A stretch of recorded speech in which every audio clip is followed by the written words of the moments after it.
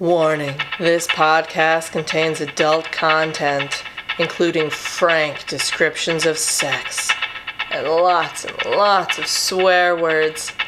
Enjoy.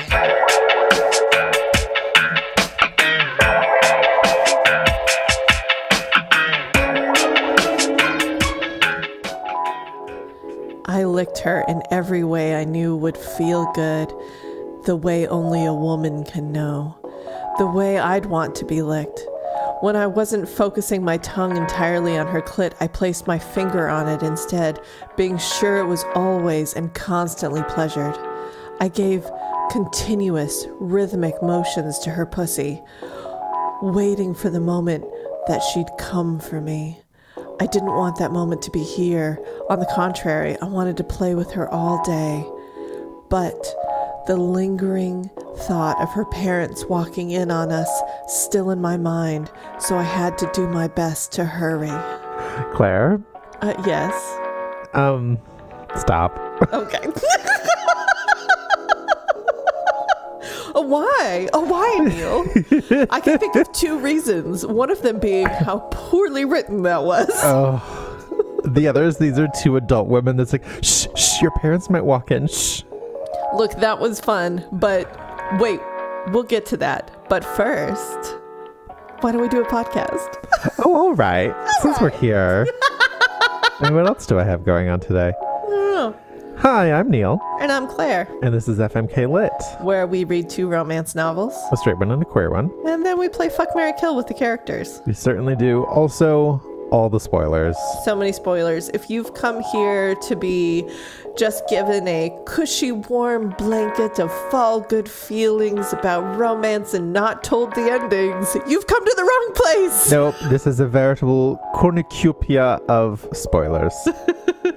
A feast of spoilers. Yes, and we are thankful for them. Indeed. Claire, Yes. you picked the books.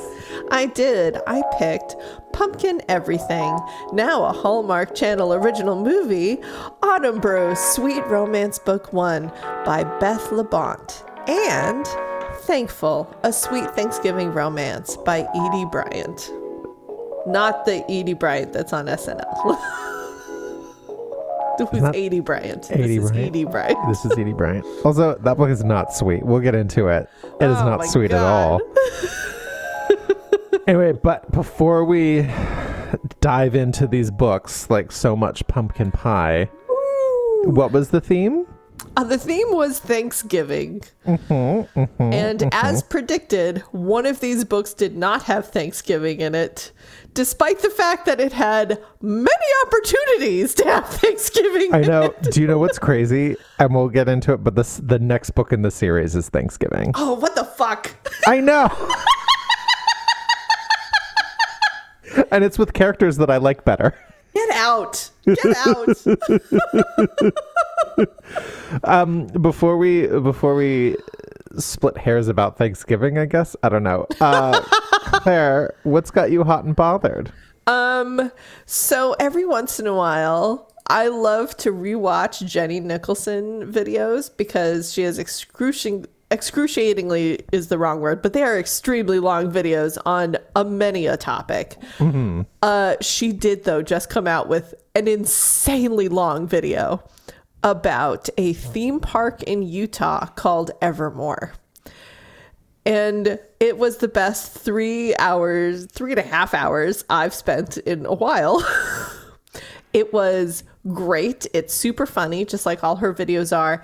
So this park in Utah, Evermore, is a theme park that was built by a multimillionaire tech bro who loves LARPing and wanted a theme park where you could be fully immersed in a fantasy world, if not multiple fantasy worlds. And it didn't work. Oh. It's like on the edge of being very cool, and it doesn't quite get there. It has never been finished, but it has opened. You can go to it.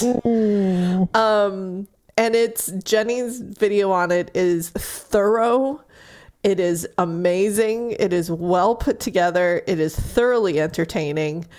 And this theme park, it blows my mind that it exists. And it's not just, okay, so Disney theme parks, you know, every once in a while they've got the characters running around, and every once in a while they'll perform like a little scene or something, you know, just like the Mad Hatter will run around with the Queen and, like, you know, near the teacups, and it's just like this sort of like the little bit of drama that's in character for them. Now, just imagine that actors are hired to play, the same actor is hired to play that one Queen character. And that every time you go, her story has evolved just a little bit and she remembers you.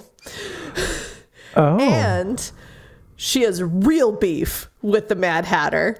Not the actors, the two characters, and their storyline evolves. So you could show up at the teacups and they could be having an intense philosophical debate about what it exactly means to be the Queen.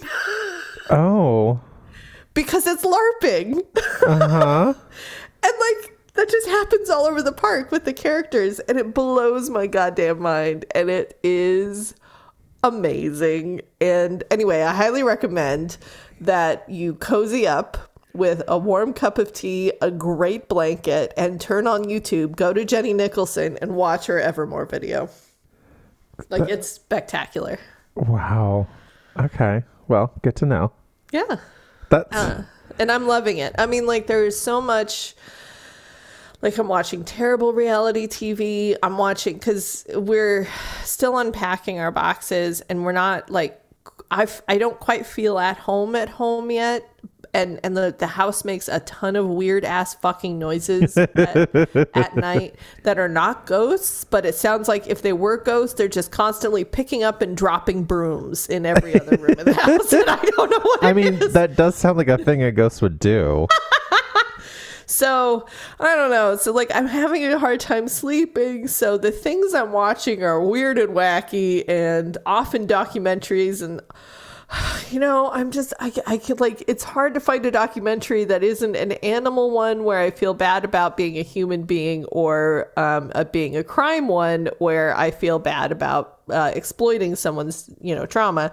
So either way, this is what's happening. So this was a lovely break from all of those things. Good. You reminded me of, I had forgotten about this entirely. There's a movie from 2013 called Knights of Badassdom, and it's a kind of a monster horror movie about LARPers. Like, they go out into the woods, and someone finds an old book that accidentally actually summons a demon, and so the LARPers are like trying to figure out how to deal with that. It has Steve Zahn, Peter Dinklage. I'm looking at I don't recognize anyone else. And I can't remember if it was good or not, but I remember enjoying it. So I half recommend it under the caveat that it might not be good. I don't remember. I feel like there's no way that was good, but it was also wonderful. It also wasn't, it didn't take itself too seriously. Like, it was meant to be funny. And then I'm pretty sure there was some, like, creepy moments, because, like, the demon is, of course, like, takes on the form of a hot chick and runs amok through the camp and whatever. So. And Neil, what has got you hot and bothered? So here in San Francisco, starting November 1, it just was fall all at once. The weather, it is fall now. So, like, October is kind of the tail end of our summer, and it was nice. We had some nice days and some slightly chilly days. And then starting in November, it's just like, it's cold, it's rainy. But it's just been rainy for a couple days, and it seems like every day that isn't rainy is very, very sunny. There's no in between. We haven't had foggy days in a while. Oh, where'd Carl go? I don't know. Anyway, I bring this up because this is my favorite kind of weather, where it's like, it's nice and sunny, but it's still like brisk, because I get hot so easily. Like 70 degrees is the cap of my comfortable temperature, which is why I live in San Francisco. So it's just been nice. Like, oh, it's just like, oh, I just like sit on the couch with my blanket while I watch my TV, and I go outside, and it's just, brisk and crisp. But of course, because my skin is like, oh, a temperature difference, and then I'm just like pink all day long. It's like, oh, it is warmer or colder than it was 30 seconds ago. I'm going to freak out about it. Yeah, my skin is like, oh, is it colder? Away with moisture. Away with you, moisture. Crack, crack, crack, crack, crack, crack, crack. Yeah, this is also the time of year when my allergies are the worst, which is true right now. So I just can't have nice things, I think is the moral of the story. Yeah, fuck nice things. Should we get into some books? Yeah, let's get into some books. Pumpkin Everything, now a Hallmark Channel original movie, Autumn Burrow's Sweet Romance, Book 1 by Beth Labonte. After calling off her wedding, horror novelist Amy Fox is left with a broken heart and a mega case of writer's block and a serious aversion to all things pumpkin spice. When she receives news that her grandfather has broken his wrist during a driving through a Dunkin' Donuts, literally straight through the front windows, 500 miles away in her hometown of Ottenboro, New Hampshire. There's so many commas in this. I can't even. Okay. Sorry.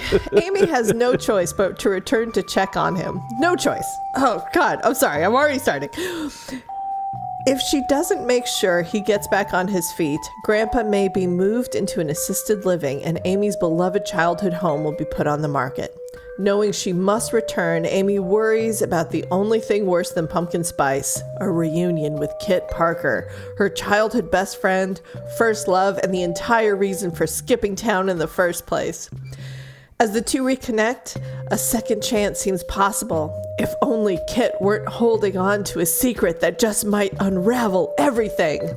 Now, a Hallmark original movie starring Taylor Cole and Corey Sevier. Set against a scenic backdrop of White Mountains, New Hampshire, Pumpkin Everything is a small town, sweet romance, and the perfect way to kick off a fall season.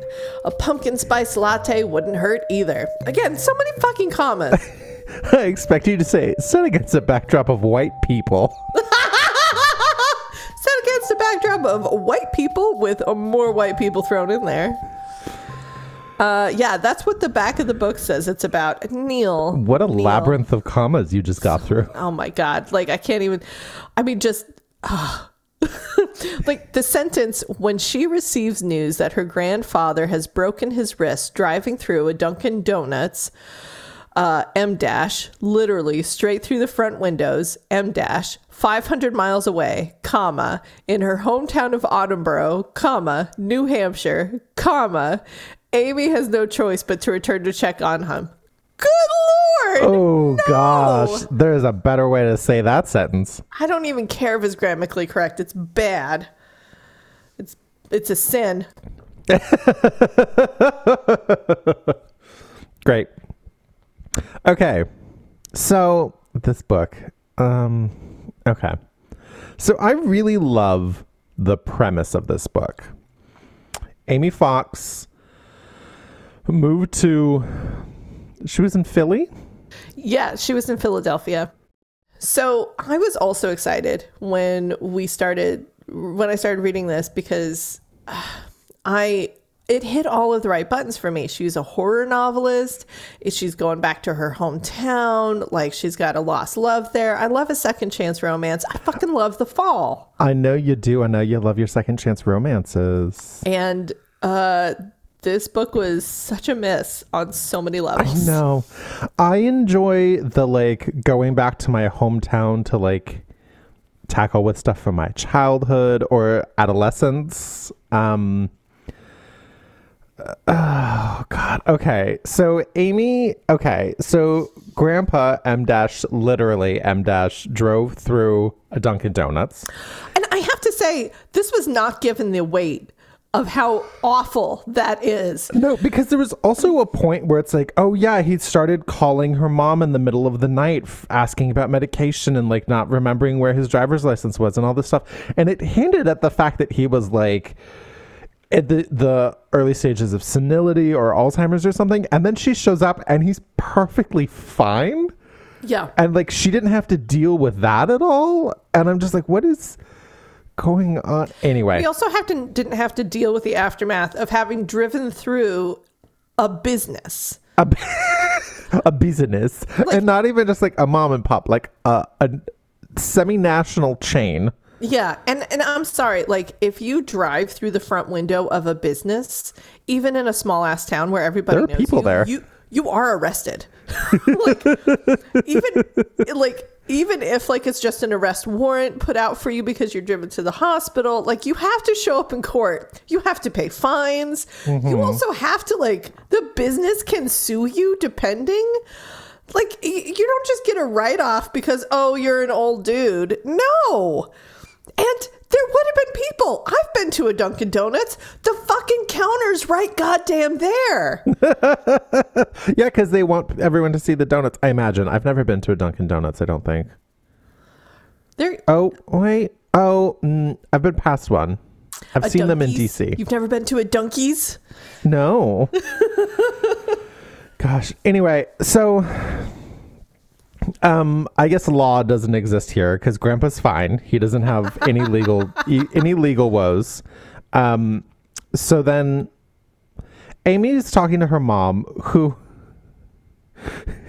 has her own QVC show called Sharon's Closet or something like that. And she's basically like, well, it's time to move Grandpa out here because she's outside of Philly. She's also in Pennsylvania, apparently. So Amy grew up in Autumnsboro. And her mom always hated it. So as soon as Amy left Autumnsboro to go to college, the mom used that as an excuse to move to Pennsylvania. And also, I feel like this is the last time we hear a little bit about Amy's dad right at the top because it's they moved. Mm-hmm. And that's it. Then dad disappears. And then I feel like... Until the very end when they're dressed up like the Obamas. No, that's Isaac Mizrahi. Oh, that's right. Yeah. It's not even her dad. It's Isaac Mizrahi. Why? Anyway. Okay. So.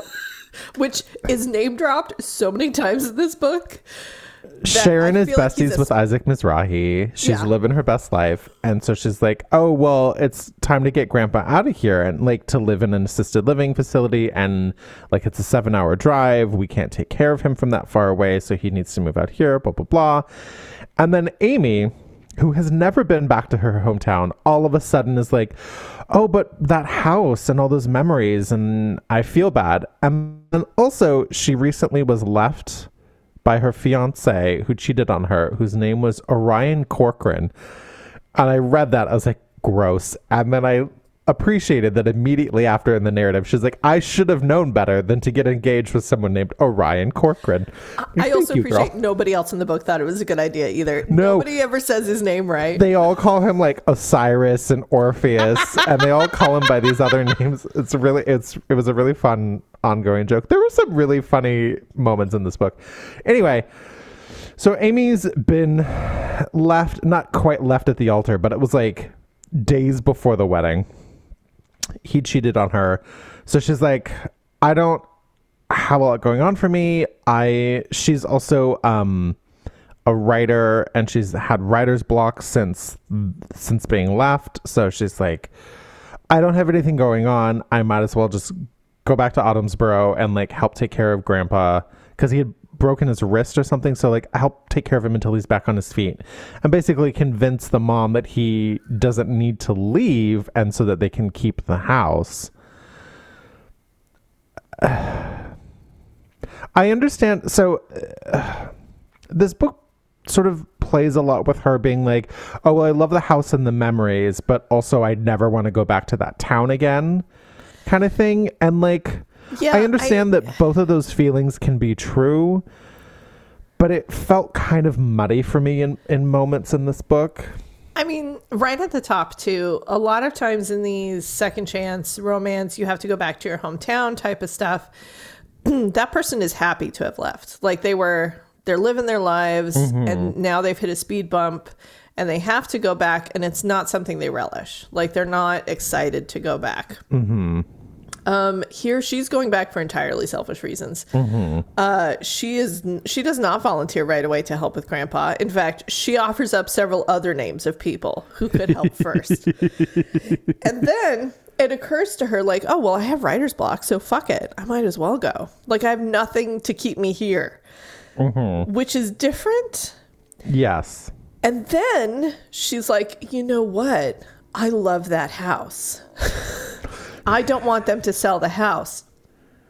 And that's her entire motivation. It is purely selfish. And I am down for a selfish character that learns lessons throughout a book, but man, Amy is a hard main character to keep liking. Like, I'll have to say, and her memories are not brought up in this book. No. Like, there are no lovely memories of the house. I was like, yeah, please give me some lovely memories. I mean, and especially having just moved out of a place I was for almost 20 years, I have amazing memories of that apartment. And I can like rattle off a couple of very dumb, cute, sweet stories that will live with me forever that this book decided were unimportant. We're not going to give you any of those things. Yeah, we don't need it. So Amy packs up her car and drives to Autumnsboro, New Hampshire. And then we learn the alternate title for this book is Amy projects her feelings onto everyone else for 194 pages. It's bonkers. It is bananas. Oh my God. And like, right away, there's Kit, because her car breaks down on the side of the road. And right away, there's Kit, the guy that she's in love with, who shows up in his tow truck because he has to do that. I'm fine with all that. That's good. And he's the nicest guy right away. And the funniest moment in this book. The fucking funniest moment in this book. Oh my God, it was so good. I loved this moment. So he laughs and he's like, well, you know me, I'm a tow truck driver. But, you know, the perks are I get to pick up famous horror novelists off the side of the road. And she goes, oh, I'm not famous. And he goes, I was talking about Stephen King. He was driving through here a couple weeks ago. She's like, oh my God, I am so embarrassed. And he's like, nah, I didn't really do that. And it was just so fucking funny. And I was like, yeah, fuck with her. But here's the thing too. He's nothing but nice. No, he's the nicest guy in the world. Whole book. And yet it's just like everything he does, she's just like, oh, well, it's because he means this. It's because he feels this way. I'm like, you haven't talked to him about his feelings. Because what happened was they dated in high school. They were madly in love with each other. For me, that's always an asterisk. Like, it's like, oh, my high school sweetheart, we're madly in love. I'm like, okay, we'll see how that goes in 5 years. Like, come on. Anyway, and then so the house is a duplex. And so she and her family lived upstairs and Kit lived downstairs with his brother and his mom. And while they were in high school, the mom died. I guess the dad was still there because someone was taking care of them. It's not important. I think so. I think the dad was still there. But again, another character that we don't care about because they're not present right now. And so we've written them out of their lives. Right. Because they're not cast in the Hallmark movie. Yes. So Kit and his brother Riley, their mom died when they were in high school. Kit's older. I think it was their senior year or maybe late junior year or summer before. In any case, he became really withdrawn and like really standoffish and like was obviously dealing with his grief in a way that he like didn't want help, didn't want other people to like be there for him, even though that's obviously what he needed, but he didn't want that. And so then like at one point Kit told Amy that he didn't even want to, like they were going to go to senior prom. He's like, I don't even want to go. And that for her was sort of like the straw that broke the camel's back of just like, I've done what I can. It doesn't seem to be helping. which is fair. I find this is all fair. She's like, I've not been able to fix him. He's going through something that is like now affecting me because it's affecting our relationship. I'm just a senior in high school. I don't know how to manage this. So she breaks up with him. And I thought that was all fair. I'm like, yeah, those were good choices that you made. Yeah, I think also fair, and it kept referring to her skipping town. It referred to her over and over and over again as just getting up and leaving.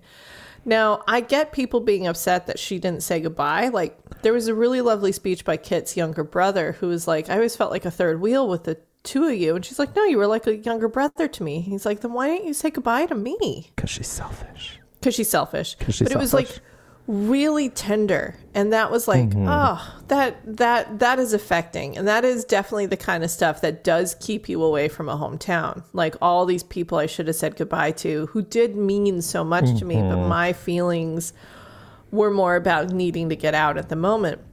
I feel like that was really good stuff, but the thing is, she left to go to college. That's not skipping fucking town. Yeah. And then and then her parents moved away. So, you know, her next home base was closer to Philadelphia than the 7-hour drive to New Hampshire. So, yeah, no, it's like, I feel like you can't fault her. She was still a kid. She went to college and then she moved on with her life.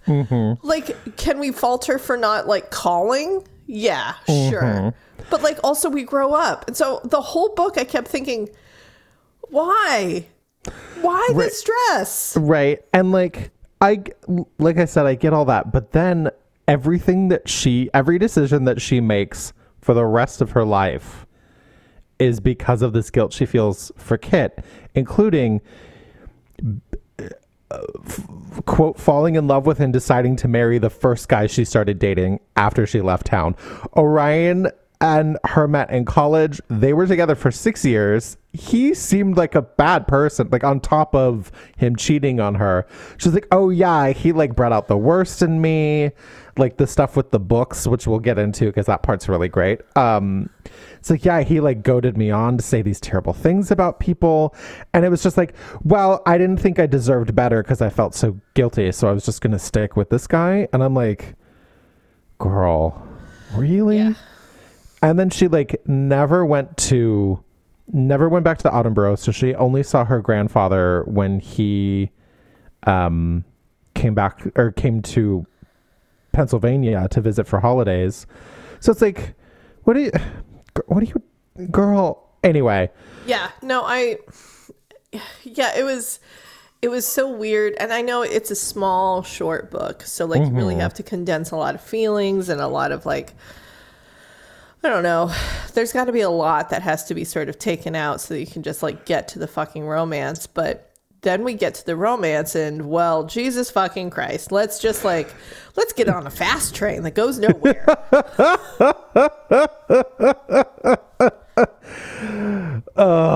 So yeah. So she has to get over her guilt, I guess. And, projects a bunch onto Kit. I'd like to read a passage because they're trying to figure out what to do with the house, right? So it's her family home. It was her grandfather's. Before the book started, he gave it to the mom. So it's technically Amy's mom's house and the grandpa still lives there. And like the idea being as soon as grandpa can't live there anymore, she's going to sell the house because she doesn't want it. She doesn't need it. And then Amy's like, but no, it's my childhood home. And then he finds out that like the grandpa feels connected with his dead wife because they like started their family there, and which is fair. Yeah, but the writer is even like barely. Like the grandpa's like, yeah, I guess I feel connected to it. I mean, this is the last bit I have of your grandmother. And he's just like, do. He says that one thing and Amy runs with it because she has to project everything on everyone. In any case, there are points where she's talking. And then Kit and Riley, who are grown-ass men who are brothers, still live downstairs, which I find a little odd, but whatever. And so two things. One, she keeps arguing with Kit with stuff that comes up, which we'll get into. She's like, it's my childhood home. It's my family house. Mine. And it's like, Also his childhood home. Also, it's more his home than yours because he still fucking lives there. Yeah. What are you talking about? But it's not, he's not in the family, so sucks to be him, I guess, even though that's, as far as we know, the only home he's ever known, and he still lives there. Right, But they she's grew like, up together. right, they grew up, yeah, and she's like, but it's my childhood home. How dare you? How dare you? I'm just like, but he actually lives there. It's actually his home. It's his childhood home and his adult home. What are you doing? Also, she projects absolutely everything. So there's a point where they're talking about like, oh, well, Amy's like, I insist that Grandpa's going to be fine and he'll have the house, and then we're going to do these plans, etc., etc. And then Kit says, Riley and I can always find a new place to live, he said casually. Like it was no biggie. Like he was finding out he might need to move out of some crappy sublet. Don't keep the house on our account. Just like that, huh? You'd find a new place to live in. Oh, well, whatever. Geez, apparently Grandpa and I are the only ones attached to this place. Fucking what? Yeah. Like, what? No, she would fly off the handle at Kit for the slightest thing. Mm-hmm. Like, one of the first things he says is, I don't know, something like, it's good to see you after all this time. And she goes, all this time? What do you mean by all this time? Yeah, and there's... He's like, because it's been a while since I've seen you? Oh, right, yeah. No, I also haven't seen you for a long time. There's a bit to... Let me see if I can find it. Where he knocks on her door. No. Oh, the shaving a haircut bit? Yeah. So he does the da da da da da, and then she's like, she basically is like, well, why don't you ever do you never do the 2 bits? I said, pulling the door open and finding Kit. Huh? The jingle goes, shave and a haircut, 2 bits. Roger Rabbit would have exploded through the wall by now. That's because it's a call and response. I can't just do the 2 bits part by myself. Maybe you keep leaving me hanging. And from what we know of him, he's obviously just like making a cute joke because he's the nicest guy to have ever existed ever. So then in her head, was that another subtle dig? Although the first dig, if Kit was to be believed, hadn't been a dig at all, but just my guilty conscience. Still, maybe you keep leaving me hanging was a loaded statement. And it's like, oh, girl, I am exhausted by the emotional and mental gymnastics you do to like justify the closest thing we have to conflict to happen in this book. And even if it was a loaded statement, let it go. Like, fucking just let it go. Let it go. Like, it doesn't matter anymore. Or talk to him about it. Sit down and actually have a conversation about why you left. And then they do. The conversation is a page, and then all of a sudden they're dating. Or they're halfway to getting married. Like halfway to getting married. And then she snoops through his apartment and finds a bright pink notebook with sketches and notes and things that basically is like, oh, it's an idea to like turn the house into a B&B. Mm-hmm. And there's a line that really sets Amy off, which is Fox unit gutted ? And Amy is like, oh my god, he's trying to do this, he's trying to do that, blah blah blah, he's trying to do, he's like, he doesn't care about my grandpa, he doesn't care about my childhood, blah blah blah blah blah. So then she confronts him about it, and it's like, oh, you mean my dead mom's journal that you saw? That this was like just a thing that she did in passing, like sort of a dream that she had to like turn this place into a B&B? Because the town of Autumnsboro is like very touristy, and it like, because also we haven't even mentioned why the book is called Pumpkin Everything. Her grandma used to run a store called Pumpkin Everything where it would sell food, candles, clothing, and everything smelled like, tasted like, or was covered with pumpkins. And so it's like one of those towns where they sell everything that's Christmas year round, except in this town it's fall year round. What do they call it? Like the people who go out to places to see the leaves change on the East Coast? Oh, I don't know. There's a word for it, like people who invade tiny towns to like watch the leaves change, and then the town hates them, but that's where all their money comes from. So it's like that, but with pumpkin and fall. Also really fast, there's a point where Amy was like, Yeah, Leaf like peeping. It's leaf peeping. leaf peeping, the leaf peepers. Thank you. That sounds real dirty. It does. There's a point where Amy's like, it's sort of like, oh, I never really left Autumn Bro. That she was like, oh yeah, my wedding was gonna be fall themed and everything, and I just wanted to be like, girl, fall is not a theme. I'm sorry, it's not. Whatever. Anyway, It's a color scheme. so, and the thing that gets me crazy too, so she's ready to like break things off with Kit, never speak to him again, et cetera, because she's like, oh, well, he's going to turn his house or my childhood home into an Airbnb. And the thing is, one, they used to, like, a thing that they would do growing up is they would drive along the highway and see little like retro rundown hotels and sort of like fantasize about what they would do if they bought the hotel together. And then also, so Kit didn't go to college right after high school because he was dealing with the loss of his mother and helping raise his younger brother, et cetera, et cetera. So he went to college later in life and he just finished his degree in like hotel management or something. Obviously, it's like, oh, so he wants to like pursue this dream or this fantasy that the two of them had. That's very sweet. So it's like he's in a position that he's ready to like actually start making moves on this, but he points out to Amy, he's like, I don't have the money to make any of this happen.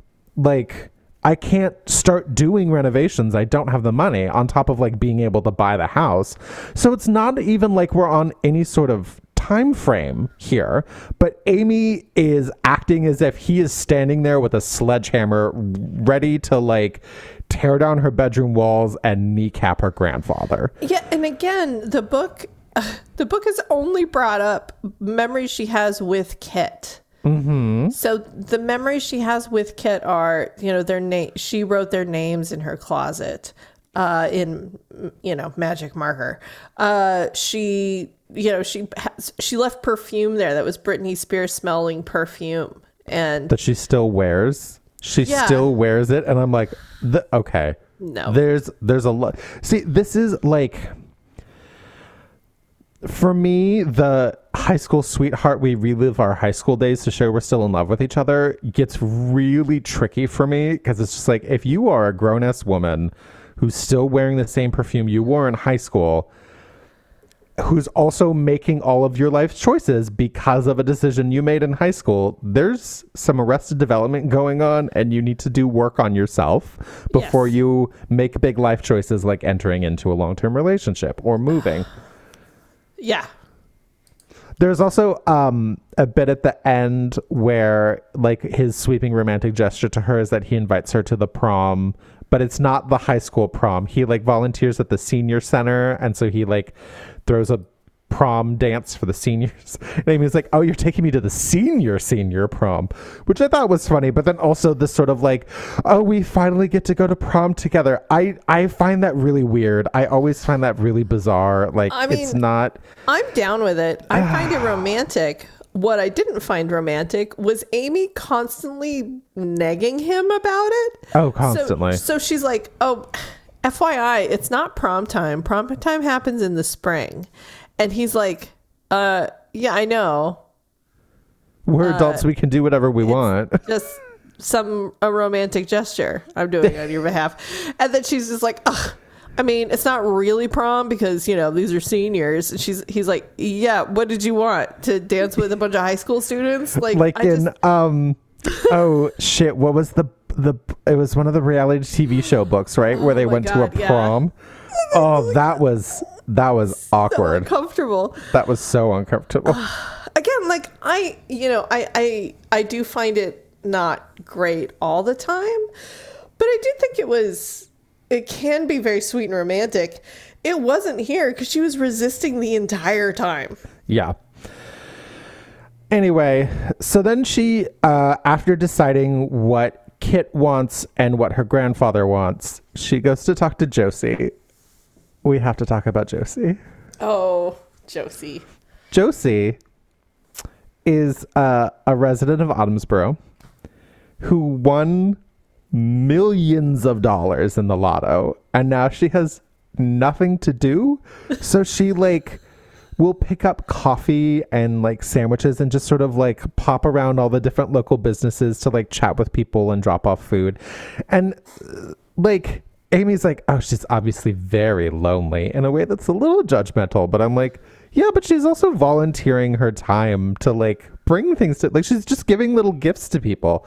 Yeah. Also, Josie's a little much because when we show up, it turns out that she watches the mom's QVC show, Sharon's Closet, and just if she likes something, she buys it in every single color, and she just like watches it religiously. The grandpa does too, but that makes sense because it's his daughter.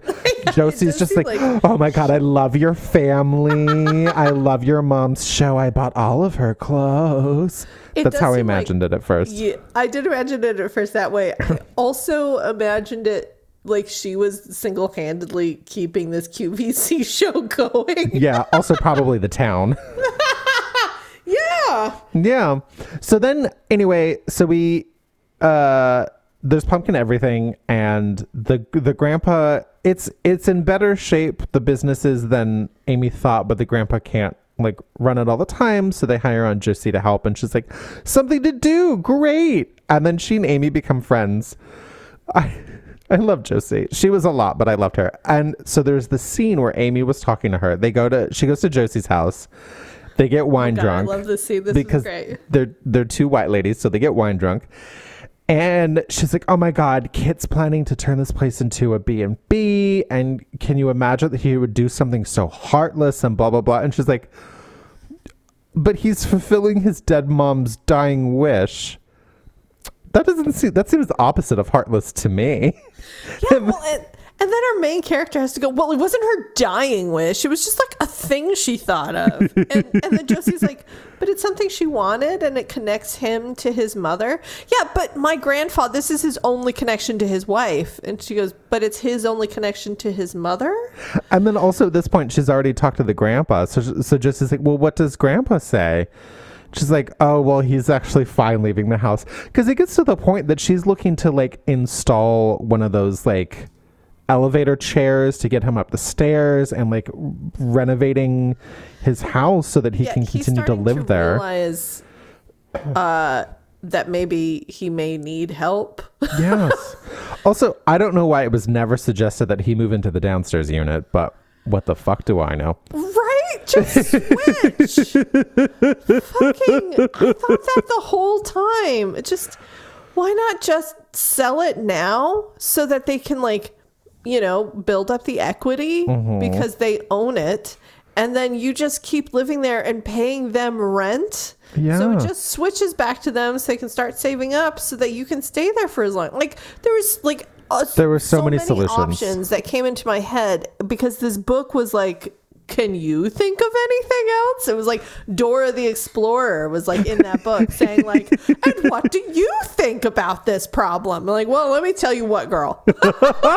I got solutions aplenty. Right. Oh God. Anyway, yeah, they end up together at the end. They turn it into a B&B. Blah blah blah blah blah. Something that we really need to talk about. Her horror books. So also, this really irked me. I don't know why. Maybe just because out of jealousy. That's just like, yeah, I found some success self-publishing right out of college. So right out of college, she's able to support herself as a self-published horror writer. Good for you, I guess. Her horror book sounded horrible, by the way. They did not sound. And I was like, you are not a horror writer, because she comes back to town and Riley, her, pseudo baby brother, who's her, who's Kit's brother, works at the morgue now, or the mortuary, not the morgue, the mortuary. And she's like, do you touch the dead bodies? And she says it in a way that she's grossed out. And I'm like, bitch, you're a horror writer. That's another thing too, that like Kit and Riley's mom was like a second mom to her, and she doesn't feel any affinity towards her enough to like entertain the idea of her dying wish. That wasn't her dying wish, just like a journal she kept. Whatever, it's fine. Anyway, so Amy wrote a series of horror books based on Autumnsboro and the people in it. And the town in her book is called like Fallsburg or something. Yeah.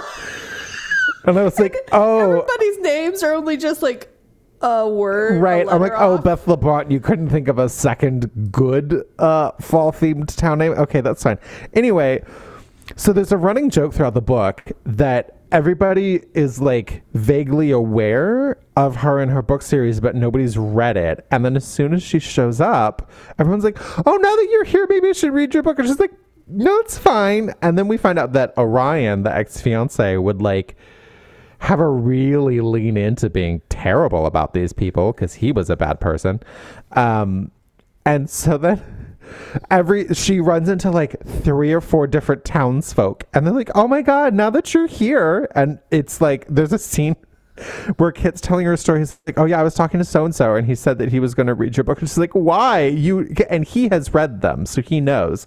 She's like, why'd you let that happen? He's like, he downloaded it right then and there on his phone from Amazon. There was nothing I could do about this. I also loved it that in part he knew and he thought this was hilarious. He thought it was hilarious. And so as it keeps happening, I'm like, I really hope this pays off.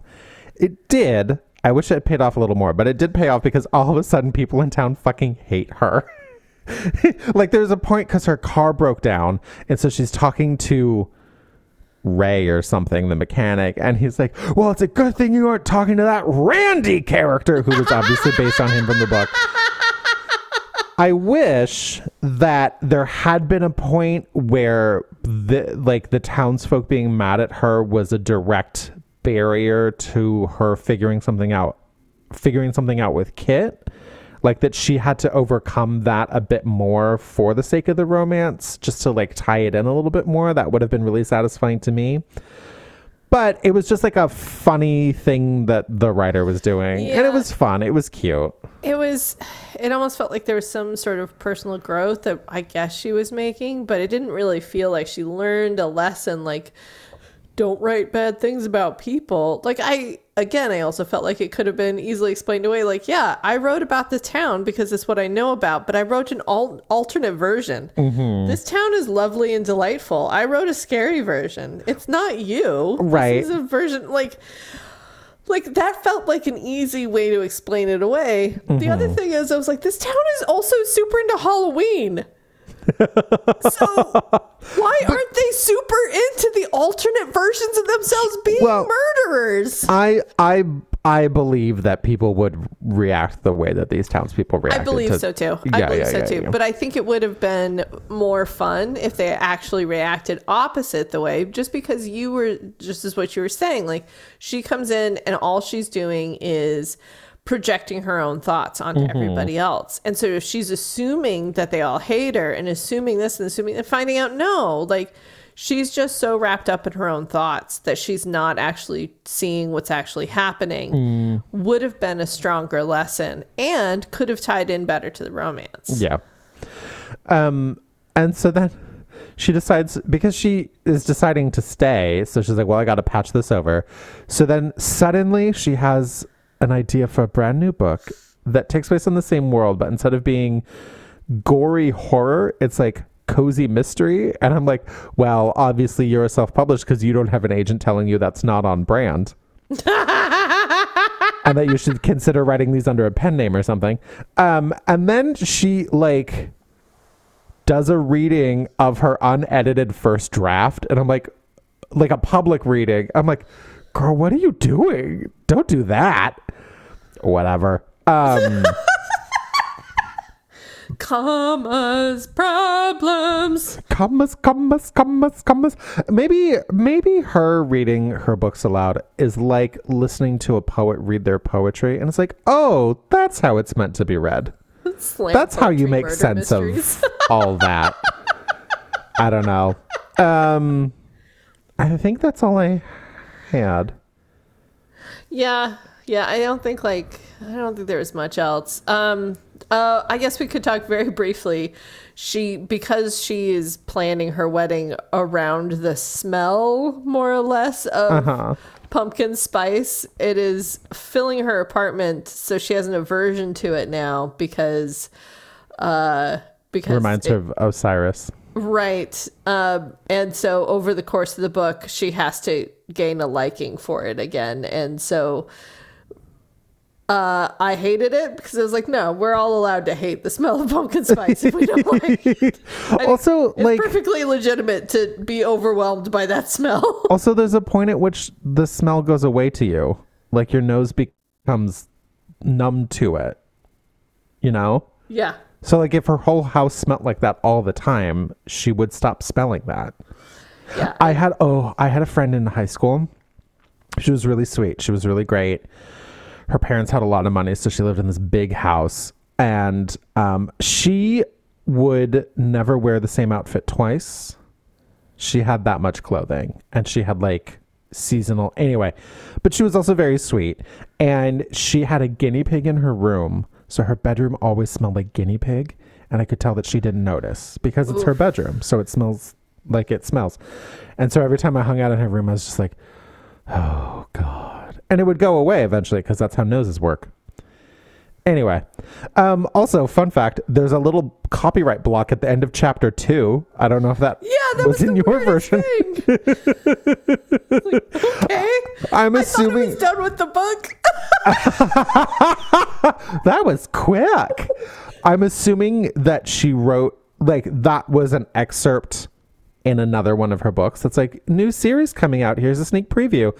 And she just copied and pasted the whole thing, including the copyright block. Yeah, I think that's possible. I think that's really possible. So yeah, I had fun with it, except for Amy and the romance. I could have done entirely without Amy and the romance, but the town was fun. The town was fun. Kit sounded really sweet. Isaac Mizrahi comes to their party for no reason. Yeah. Great. Isaac Mizrahi and her mom show up at a Halloween thing wearing Obama masks. It was very bizarre. And then also, because I was curious, the next book is about Josie and Riley, and it is Thanksgiving. Oh, Yeah. that's cute. I like them more. Although, why? Like what? Like he works at a mortuary. It would have been so much better if his was during Halloween. And Who this knows? one was during Thanksgiving. Fine, whatever. So that was Pumpkin Everything by Beth Labonte. Pumpkin everything. Thankful. A Sweet Thanksgiving Romance by Edie Bryant. When Danielle comes home for Thanksgiving in an attempt to surprise her parents, things don't go well. She has always tried to foster a decent relationship with her parents, but despite this, there is a lot of tension between them. Tension that comes to a head when Danielle finds out that her parents have moved away from her hometown without even telling her, leaving her stranded at an empty house for the holidays. Fortunately, right across the street is Danielle's old best friend, Elise. They haven't seen each other in years, but when Elise sees Danielle alone and confused, she takes hold of the opportunity to invite her to Elise's family's Thanksgiving. As grateful as Danielle is, the romantic feelings she had tried to hide for years start bubbling up inside her, and she's not sure how to hold them back anymore. Needless to say, it's going to be an interesting Thanksgiving holiday. During this holiday season, Edie Bryant brings us a sweet Thanksgiving tale of love and reconnecting with those we're truly thankful for. I just have to say, it's very obvious that that Edie Bryant wrote this herself, based on clues. Claire. Clues, yes. So that's what the book says it's about. What is this book about? All right. This book is an insane 3 days. It is. Oh my God. It's only 3 days. Yeah. Fuck. I mean, Goodness. whew, there's a lot happening. So Danielle goes home for Thanksgiving, but it appears from what happens, she and her parents have not actually spoken to each other at length or in depth for maybe 5 years. Like, that's the only explanation I can come up with for when she knocks on the door and there's no answer. She calls her mom and her mom's like, we don't have a doorbell. And she's like, no, I'm ringing it right now. I can hear it. And she's like, no, we don't have a doorbell. And she's like, well, I'm outside. She's like, that's not possible. I'm looking out our front door. And she's like, I'm standing at your front door. This goes on forever. This goes on forever. By now, I think everyone who's listening to me talk has caught up to the fact that, oh, they're not there. They've moved. There's a point where Danielle's like, is my mom having early onset Alzheimer's?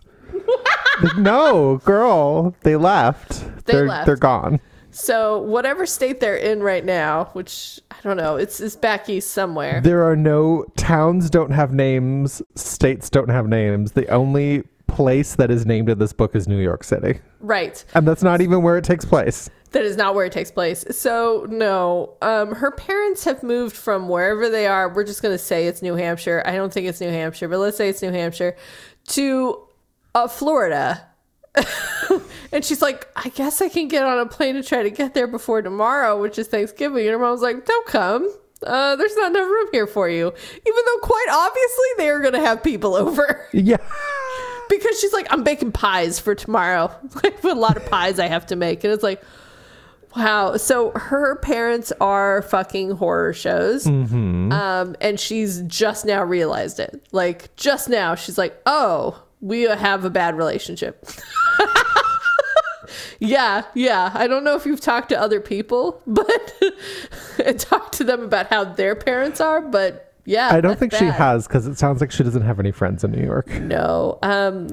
So this is also a second chance romance where somebody comes home after living in the big city to a very small town and meets up with their neighbor, who is somebody they kind of grew up with and then was best friends with and then more or less fell in love with.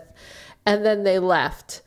In this book, both women have put their lives entirely on hold and have experienced nothing except jobs between the time where they last saw each other and now. Like, they have not had long-term or short-term real relationships. They have not moved on with their lives, except for the fact that I guess they maybe went to school. I don't really know. And like, because Danielle does IT, so she didn't have to go to college for that. So, but we don't hear about college, but I guess. And she makes a real good living in New York. And this was one of my favorite lines. She's like, there's nothing really keeping me in New York except money. I do like money. Yeah, this is like,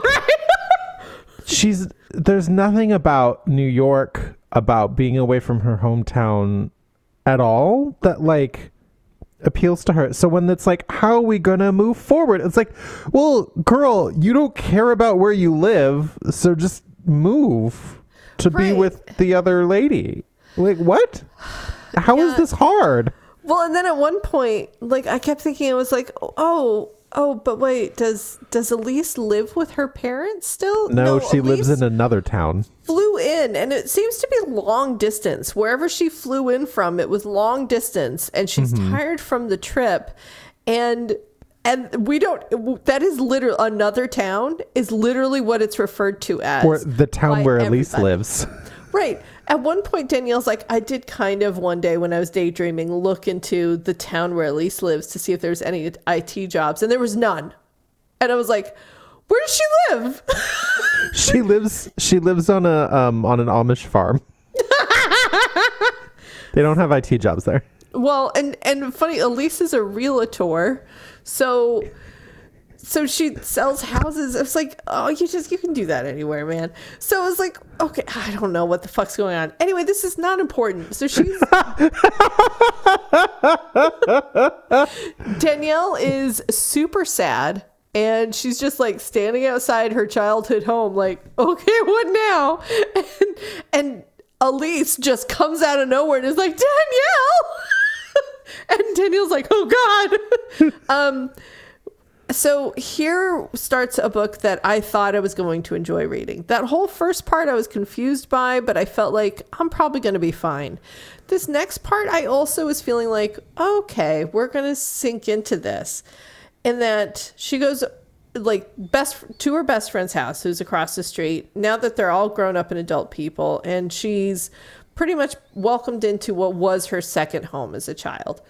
In some ways, more her home than her home actually was. Yes. I mean, the parents are delightful.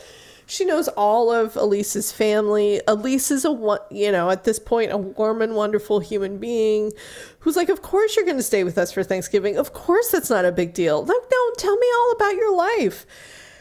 And we hear that, Danielle had like a crush on her, but she's like, well, but she was my straight friend. So when I came out to her, she was warm and wonderful, but I wasn't going to also tell her I had a crush on her. That's just, I wasn't going to do that. I wasn't going to put her in that awkward position. And I was like, this is great. This is wonderful. And we're going to find out that Elise is bi.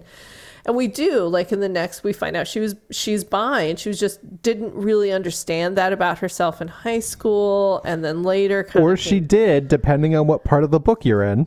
Fucking A. She's also got a crush on Danielle. And here's the end of the book that's good. Like, we've now finished the book where it was like the characters were fully fleshed out and interesting. Now we get to the part where nothing makes sense, and we're either going to be yelling at each other or making out. Only these two things happen. And let me just say, I would love the 3 chapters that bounced around between their two perspectives, actually from the perspective of the cab driver. And here's what I mean. Oh my God, yes. So Elise and Danielle end up going to a sort of welcome home, like bar thing where all of the high school people, because they're all there for Thanksgiving, are just sort of getting back together to say hi, and that they've done this the last couple of years. That sounds great. I'm down. And Elise is nervous because in drunken fits, she has told them all that she has had this big crush on Danielle for her whole life. And so they all understand that and know that about her. Now, she doesn't want Danielle to be there amongst these people, and they might let it slip. Danielle, on the other hand, is perfectly happy to go back because she's like, oh, that's right, people are neat. I can enjoy people. And so she's having a grand old time, and then one of the friends does let it slip, and she thinks they're together. We have to talk about Maya. Oh, Maya. First, I'd like to read a passage from the book to give everyone a sense of the quality at which this book is written. Maya and I had always been incredibly close, and never came close to the intimacy I felt with Elise, but she was a close second. Elise was close to her too. We were all pretty good friends. No, literally, that whole 136 pages of that, listeners. Oh my God. It was just like, and again, the first couple of chapters had no hint of this. And then it was just like this person gave up writing. They were just like, you know what? I'm not being paid by the word or the minute. Or anything. I'm not being paid for editing. Fuck it. We'll get into it later because we were talking about Maya, but I have so much to say about like the editing and the form of this book. Or we can get into it now. Well, let's get into it in a second because I definitely want to get back to this cab driver. Okay, but first we have to talk about Maya, who since Danielle was there, assumed that they were together, even though, so I also can't, I feel like we were given conflicting information about whether or not Elise and Maya were still close or if they'd kept up at all. Like, maybe they just see each other the once a year for this kind of thing. I don't know, but Maya saw Elise and Danielle show up together, so she just assumed they were together and was like, oh my God, Danielle, I'm so glad you guys are together. Oh my God. Like, Elise never got over you. It was so crazy. Like, oh my God. And Danielle's like, what are you even talking about? And it's like, oh my God, that you're like together. It's like so cute. And then when Elise and Maya have a conversation later, Maya's like, Danielle or Elise, you need to talk to her. This is unacceptable behavior. You need to. And I was like, it's like fucking Rashomon with Maya. Whoever we're talking to, she's a completely different person. Yeah. Oh my God. Rasha Maya? Rasha Maya. Thank you. Yeah. So herein ensues drunken lady dumbassery.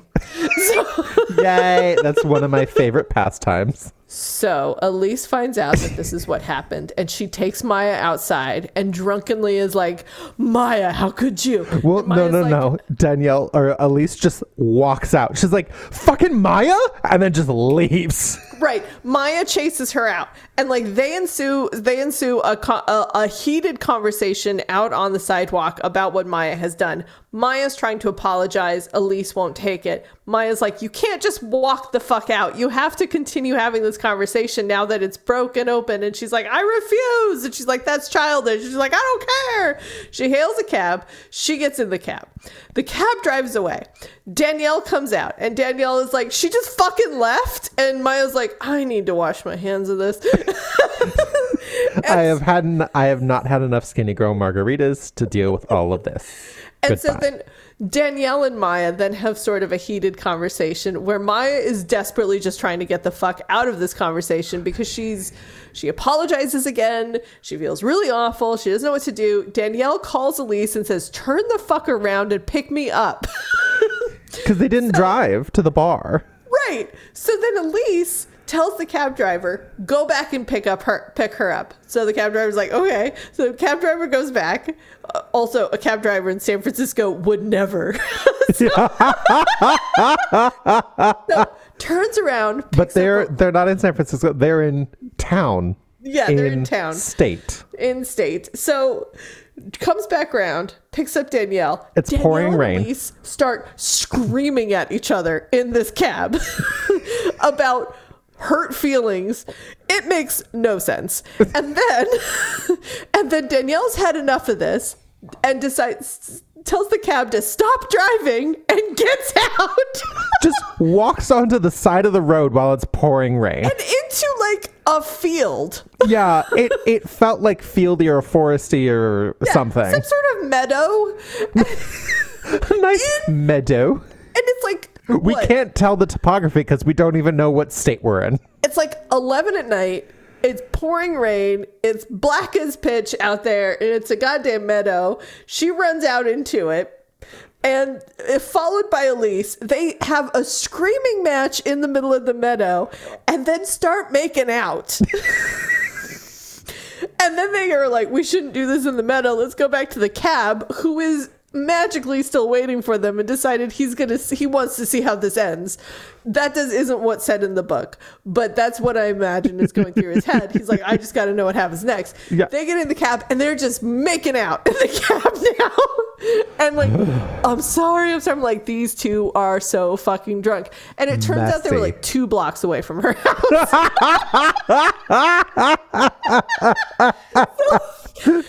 I just want that entire sequence from his perspective. Oh, God. Just perfect. So the crux of the argument is Danielle thinks that Danielle is hurt because Elise didn't tell her that she was bi or queer when they were growing up, and so withheld this important piece of herself from who she thought was her best friend. Elise thinks that Danielle is angry at her also when Danielle came out to Elise and didn't say, also, I'm in love with you, Elise assumed that meant that Danielle would never be in love with her ever. Right. Because that's how coming out works. Yes. You just have to like be in love with the person you're talking to, or you never will be. Never. So they have a screaming match, which makes no sense, but they have it for an extended period of time, and then they make out. And then they come into the house and go up to the room, and they have sex in quite possibly one of the worst written lesbian scenes we've ever read. No, they don't have sex yet because they're both too drunk. Oh, right. Because they're too drunk. I did appreciate this, that they couldn't. So, because Danielle had the spins. Because she doesn't go out or see people or do things. Yeah, so she fucking lives in New York. She's not used to drinking, so she got a lot drunker. She was like, I feel there's a point I did kind of appreciate this. She's like, Elise and I are about the same size and have the same to drink. How come she's doing so much better than I am? And Elise is like, I've enjoyed my drinking years. Yeah. Yup. So they go to sleep and then they wake up. It's Thanksgiving Day, and that's when they have sex. Because the mom comes up, knocks on the door, and is like, okay, girls, could you be down in 20 minutes to help me with something? And they're like, we only have 20 minutes. Let's have sex for the first time right now. And then the narrative tells us it lasts 10 minutes. That's it. The narrative said 10 minutes later, we came. Yeah. I have to say, now I read out part of it anyway. There is an errant period in there, which is hilarious. It is, I didn't want the moment to be here. That's it. I didn't want the moment to be here. Period. Lowercase o on the contrary, I wanted to play with her all day. What? We've read Chuck Tingle books that were better. I think it was meant to be a comma, but even then it's poorly written. Yeah. Yeah, so it was just, and the whole, it was very frustrating. It also didn't feel sensual. It didn't feel sexy. It felt also weirdly pornographic in what was supposed to be a sweet romance. There was a moment I was like, is this a dude? And I know that Edie Bryant has written an awful lot of female romances, and a lot of them sweet ones, but this did not, like, that line that especially was like, in the way only a woman can.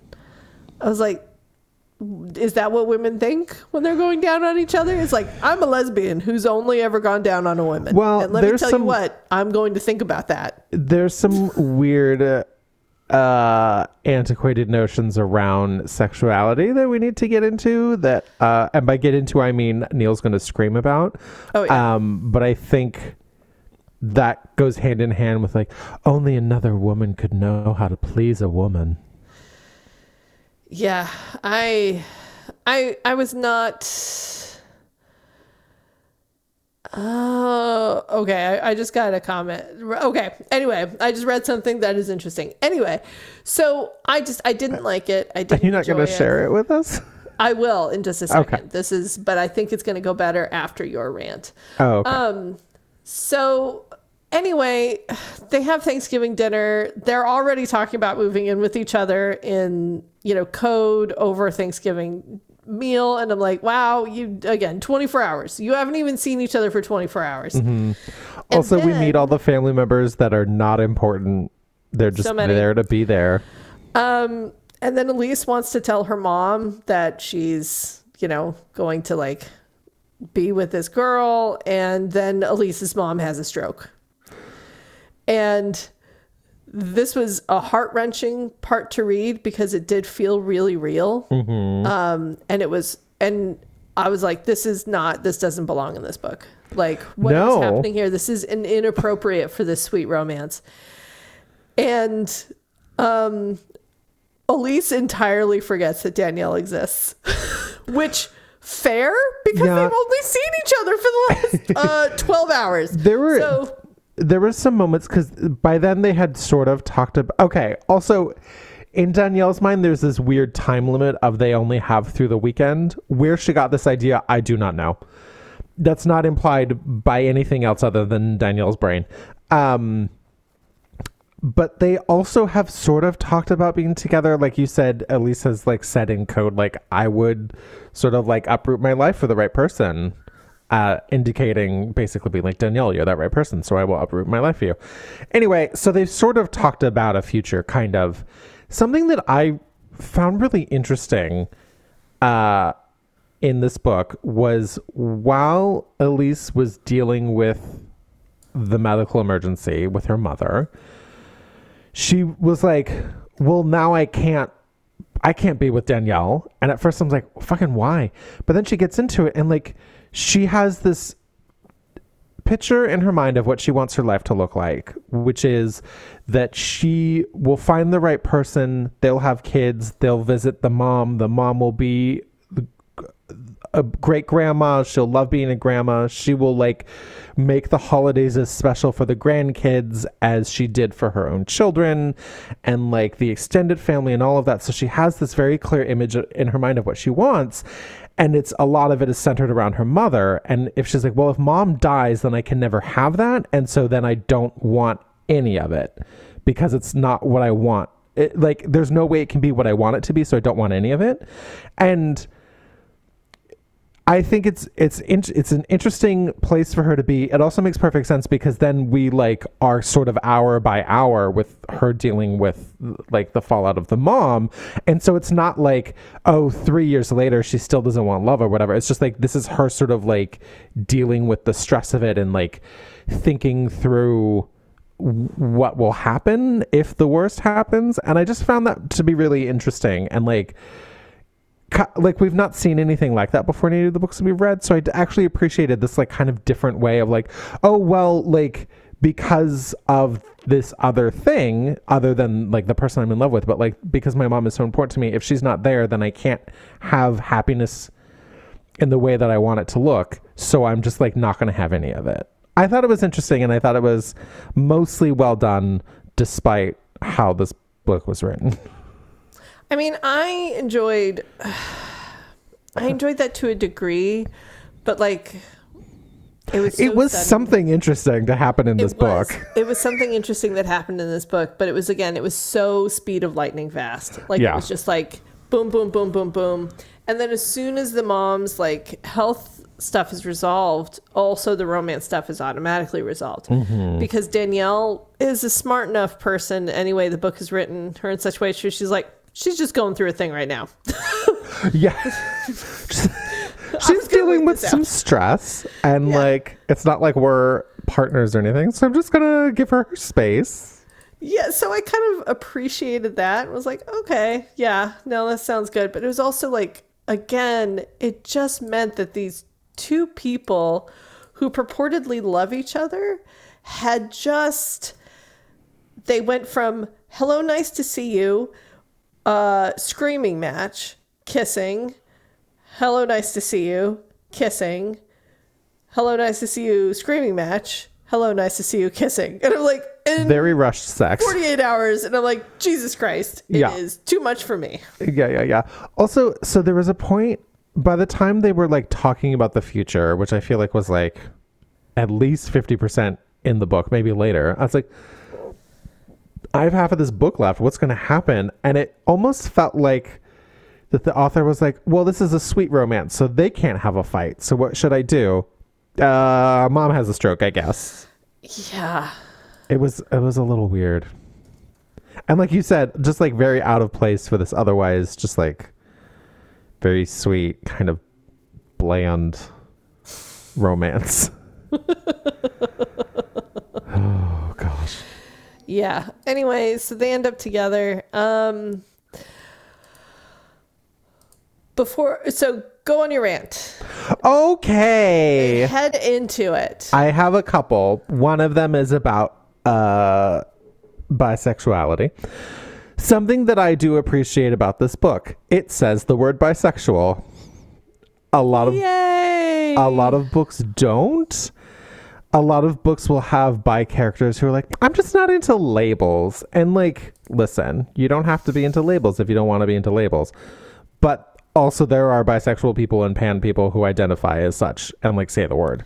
So there's a lot of, I mean, the concept of bi erasure is very much a thing. And it's very much like, for whatever reason, because of connotations that we have around bisexual people, that we don't want to say that a character is bisexual because then we'll feel some kind of way or whatever.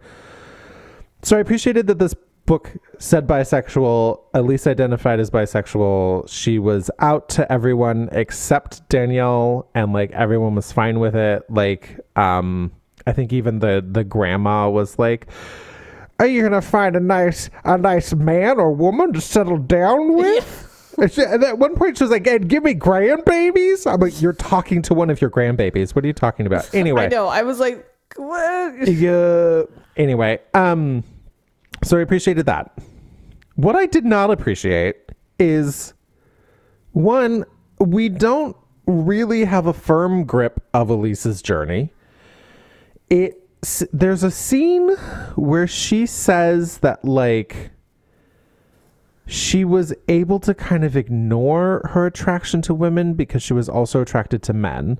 And she's like, oh, well, that's what I'm supposed to do. So I'll just, like, lean into that. And it wasn't until college that she, like, really thought about that, analyzed it, realized things about herself. So, I mean, like, it seemed like it wasn't until college that she was aware that she was bisexual and, like, fully conscious of the way that she was attracted to women. But then there are other points in the book where it seems like she was attracted, like, she was aware that she was attracted to Danielle in high school, but wasn't. And I don't know, like, when she realized she was attracted to Danielle is very murky. But the way that Danielle reacts to this is basically being like, oh, well, Elise spent all those years lying to me. She was fake with me. Yeah. And I'm just like, okay, girl, listen. If you are queer and your best friend doesn't come out to you about being queer, it's not about you at all. It's about something else that they're dealing with. And it's not them being fake with you. It's not them lying to you. It's not them keeping secrets from you. It's them dealing with shit. So, and it even says in the narrative, like, there's a chapter in Danielle's head where it's like, you know, now that we talked about why we each thought that we couldn't make a move on the other. I mean, I thought my reasons were a little more valid than hers, but whatever. I'll move on because I'm the bigger person. I'm like, that's going to ruin your relationship because that's going to come up in some matter of time. I hope it comes up before the kids do because don't want that to be the case. It just was really gross to me that Danielle was like, my friend wasn't out to me and I was in love with her. So imagine what we could have had if she was out. But instead of, like, talking about that, I'm just going to assume that she lied to me and was fake. And it was gross. And I did not like it at all. No, I mean, and then it went to the fake stuff so fast. Like, oh, she was just fake. So immediately. I'm sorry. Like, you spent your entire life with this person and you think they were fake? Also, she's like, how come she never told me? You literally stopped talking to her the minute you left this town. You did not keep up the friendship. They haven't spoken since Danielle moved away. Danielle has not made the effort to maintain the friendship. You can't get mad at someone not telling you about their lives because you didn't put forth the effort to be friends with them anymore. Well, and also, like, on you, girl. Unlike Pumpkin Everything, there's no reason here.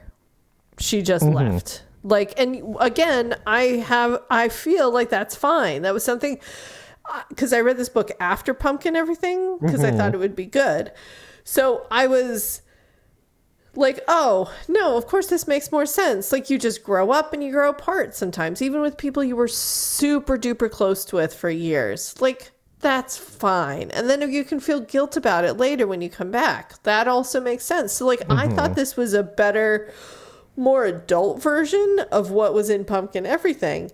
And then I was like, wow, but no, apparently you are this angry at her that you can have a screaming match in the middle of the rain and in the street and in a bar and call her fake when you didn't even call her back? Like, I don't, like, what exactly the fuck are you doing here?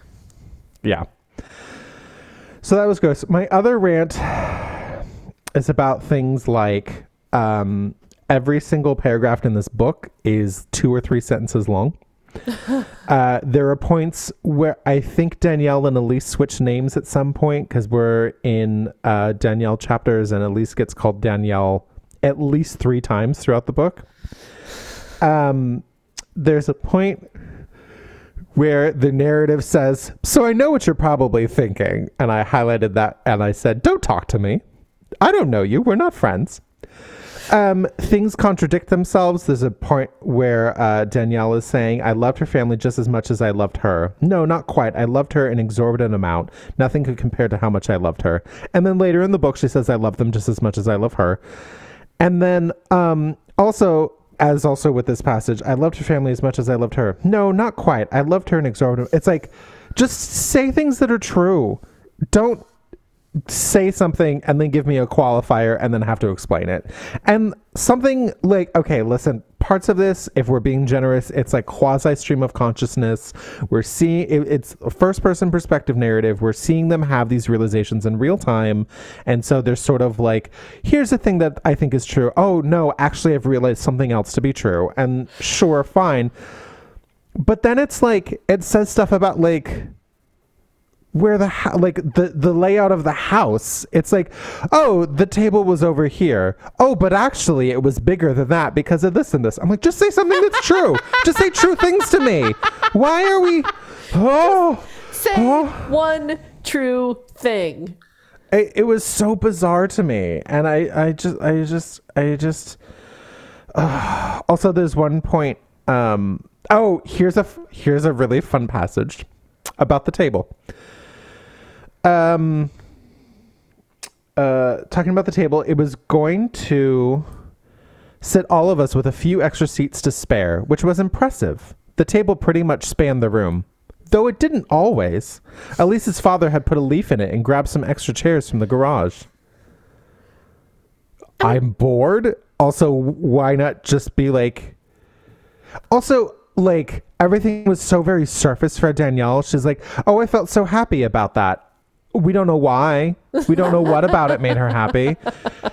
I'm alone on Thanksgiving and I feel weird about it. Okay, tell me more. Tell me more about that. And there's a point where she's talking to Elise's mom and she's like, yeah, I guess I don't really do anything in New York. I just kind of work and hang out in my expensive apartment. And I guess that's weird. What did you want your life to look like? What do you want to be doing? Tell me anything about who you are or what you want so I understand your feelings about absolutely anything. One more thing, and then I can get off this rant because go. So there's a passage that says, I kind of had a thing for Thanksgiving food, and I wrote the note, what a unique and interesting character choice.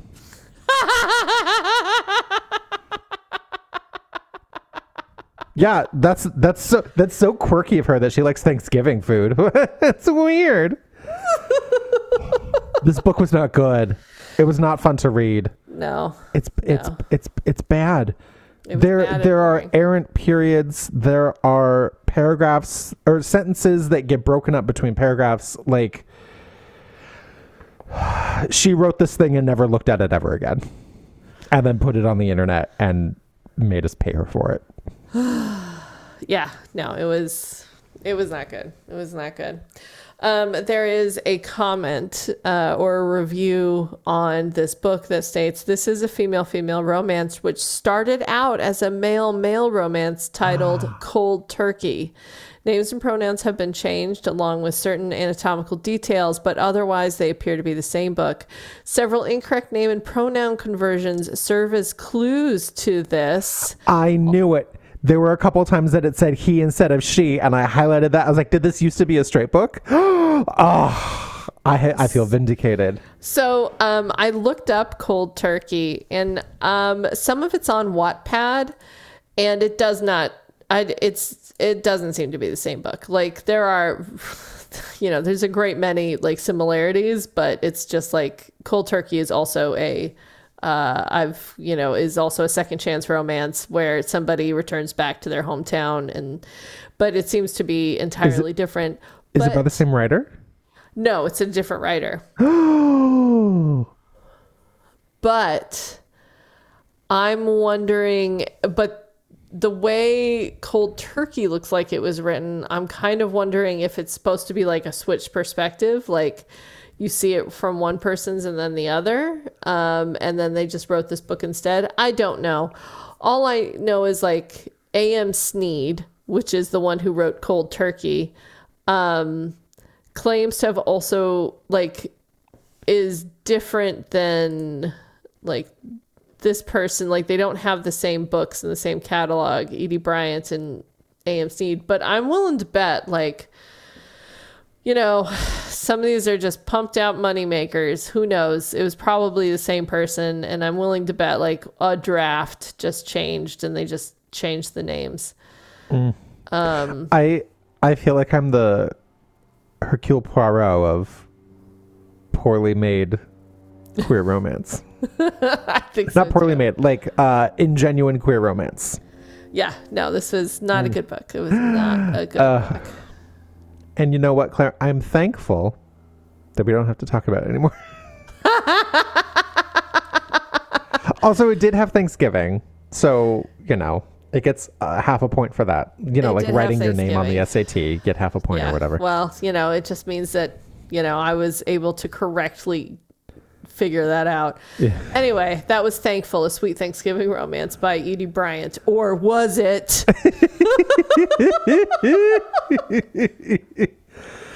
Neil. Yes. Shall we play a game? Yes, please. All right. Which game shall we play? Let's play Fuck, Marry, Kill. Are you ready? Am I ready? Are you ready? Am I ready? Let's play Fuck, Marry, Fuck, Marry, Fuck, Marry, Fuck, Marry, Kill. Are you ready? Let's play Fuck, Marry, Kill. Fuck, Marry, Kill. Fuck, Marry, Kill. Fuck, Marry, Kill. Fuck, Marry, Kill. Fuck, Marry, Kill. Are you ready? Fuck, Marry, Kill. I'm going to cheat and I'm going to do 2 today, just so you know. All right, you go first then. Should I do 1 and you do 1 and I do 1? Yes. Okay. So Fuck, Marry, Kill. Kit, Elise, and Riley. Ooh. Okay. I'm going to kill Elise, which is fine because she's not a real person. But she has that full life in town, state. As a realtor. I think so. I'm going to kill Elise because I am going to marry Kit because he's very nice and has ambitions and plans and funny. He's goofy and romantic. And I am going to fuck Riley, even though it's weird. They're brothers. I think Riley would be down for a quiet, secret fuck in the mortuary. Claire. He has a house, but I'm glad you did it in the mortuary. Well, I wouldn't want to do it in the apartment he shares with his brother, which is downstairs from a whole family house. That's so weird. I mean, I can understand one of them still living there because I imagine it's at least, is one of them in the parents' old room? We don't know how many bedrooms it is. It's 2 or 3 bedrooms. Yeah, I don't know. I'm sure the rent is super cheap. I mean, it really, all I kept thinking of was one of those San Francisco houses where it was, there's, one of the stacked Victorians. Yeah, one of the stacked Victorians where it's the 2 front doors are right next door to each other, but one of them, occupies the downstairs, one occupies the upstairs, and they're basically the same floor plan and the same size, except the upstairs one also has the next floor up. Yeah, she does have that little tower. She has her little tower that she writes in. That sounded really nice. Oh, yeah. No. Anybody who's ever seen Hocus Pocus is like, I want to tour it. Give it to me. Yeah, that's my decisions. No. Okay. I would do the same. Elise seemed perfectly lovely, but she is made of cardboard. And listen, I can't decide to marry her because I don't know if I like town, state. So I don't know. Her family seemed nice. That's one thing. Anyway, I would also. Mom was able to pick up the thread of exactly where they left off in the conversation and prioritize it over her own health after she got out of that stroke. Yep. She was just like, woke up out of that stroke. They took out the tube, the intubation tube, and she was just like, Elise, I need a second. So here's the thing too. So like, she was talking to the mom and she's like, I'm in love with Danielle, and the mom was like, I don't think this is your path, and then she collapses, and so then Danielle is like, oh my god, my mom, or Elise is like, my mom doesn't want me to be with Danielle, and if she dies with me knowing that and not talking about it, I don't know if I can be with Danielle because I love my mom so much and I care so much about what she thinks. None of that was hinted at any point in this book. No. Not even once. Anyway, so I'm going to kill her. Sorry. I'm going to fuck Riley. I bet it can get weird, but in a fun way. Also, he's into Pokemon Go, so I think he's kind of nerdy, and he and I can bond over that. and it'll be fine. It will not be in the mortuary. I don't want to be near dead people when I'm having sex. And then I'm also going to marry Kit because he seemed real handsome, very nice, very sweet, like you said, ambitious, and like pursuing those ambitions, making it work. So handy. So yeah, so he's great. So those are my choices. Awesome. Well, I'm gonna go with Neil. Yes. Fuck, marry, kill. Pumpkin spice lattes. Pumpkin spice candles. Pumpkin spice cookies. Okay. I'm gonna marry them cookies. And then people will be like, where's your cookie spouse? And I'll be like, nowhere, it's fine. And then I'll get arrested for murdering my spouse because I ate them. And then I think I'll fuck the candle. Oh. I don't want it all the time. Okay, I am white, so I enjoy pumpkin spice. Has pumpkin spice gone too far? Yes. Do I only want it during certain months of the year? Yes. So I'll take out that candle, I'll fuck it for like a month, and then I'll put it away until next year. And I'm going to kill this pumpkin spice latte only because, well, two reasons. One, I don't drink coffee. And two, when I think of pumpkin spice latte, I think of Starbucks, and they're trying to keep their employees from unionizing. So fuck those guys. So that's why I'm going to kill the PSL. What about you, Claire? Well, I feel guilty about this decision now, but I am going to fuck the pumpkin spice latte because I think it is delicious. Sure. But also, I have found that you can get it other places now that it has been overwhelmingly around the world. And not that I'm looking down my nose at pumpkin spice lattes. My fall drink that I enjoy if and when I go to a Starbucks is soy chai with a pump of pumpkin in it. Ah, nice. Okay. Yeah. Spice on spice on spice. Yes. Yes. Yeah. No, that sounds good. I like a pumpkin spice latte because also I feel like the word pumpkin is thrown around too much. It's just a spiced latte. It's just a flavored latte. Yum, yum, yum, yum, yum.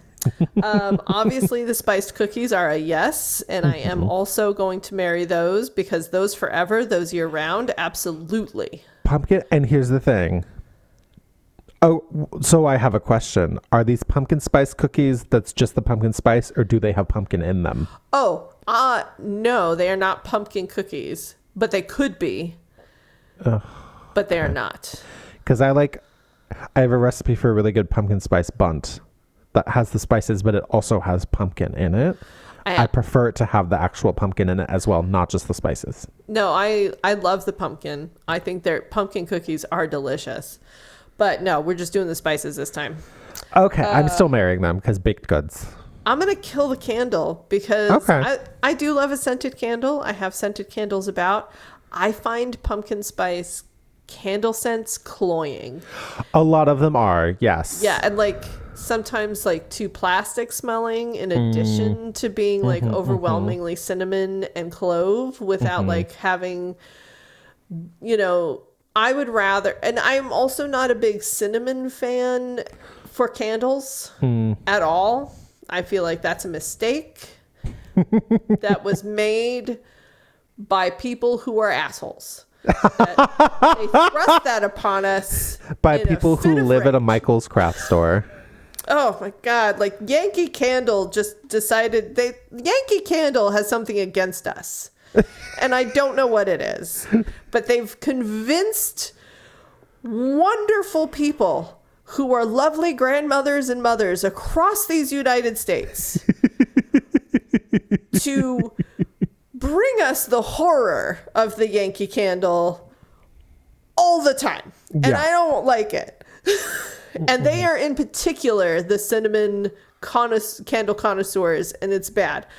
I'm not a fan of cinnamon candles, and I do feel like that happens with the pumpkin spice ones all the time. Not on board. Not on board. Yeah. When you said that, I assumed a well-balanced candle. I mean, even a well-balanced candle for me, like, it's just not the right. I will take but I also like some subtler smells with my candles. I like, I mean, a lavender bergamot is where I'm at. Girl. Right. But that's not on the table. I know it's not. That's why I'm killing it. Fair. See, I feel like, so my roommate loves candles. She has too many candles. And one of them is like a pumpkin tres leches candle. No, pumpkin dulce de leche candle. And it is a bit much, but when it's chilly out and you put it in the kitchen and crack the windows a little bit, so then just kind of smells vaguely pumpkin-y coming from the kitchen and sweet. And it's not, it can get cloying, but when my sinuses are clear, it's not terribly cloying. So yeah, that's what I would do. I'd fuck it in the kitchen so that it smelled like I had baked goods coming. Anyway. All right. Next. So Bonus. Very on par with yours, actually, Claire. Fuck, marry, kill. Mashed potatoes, stuffing, or green bean casserole. I have that exact same one as my secondary, just in case.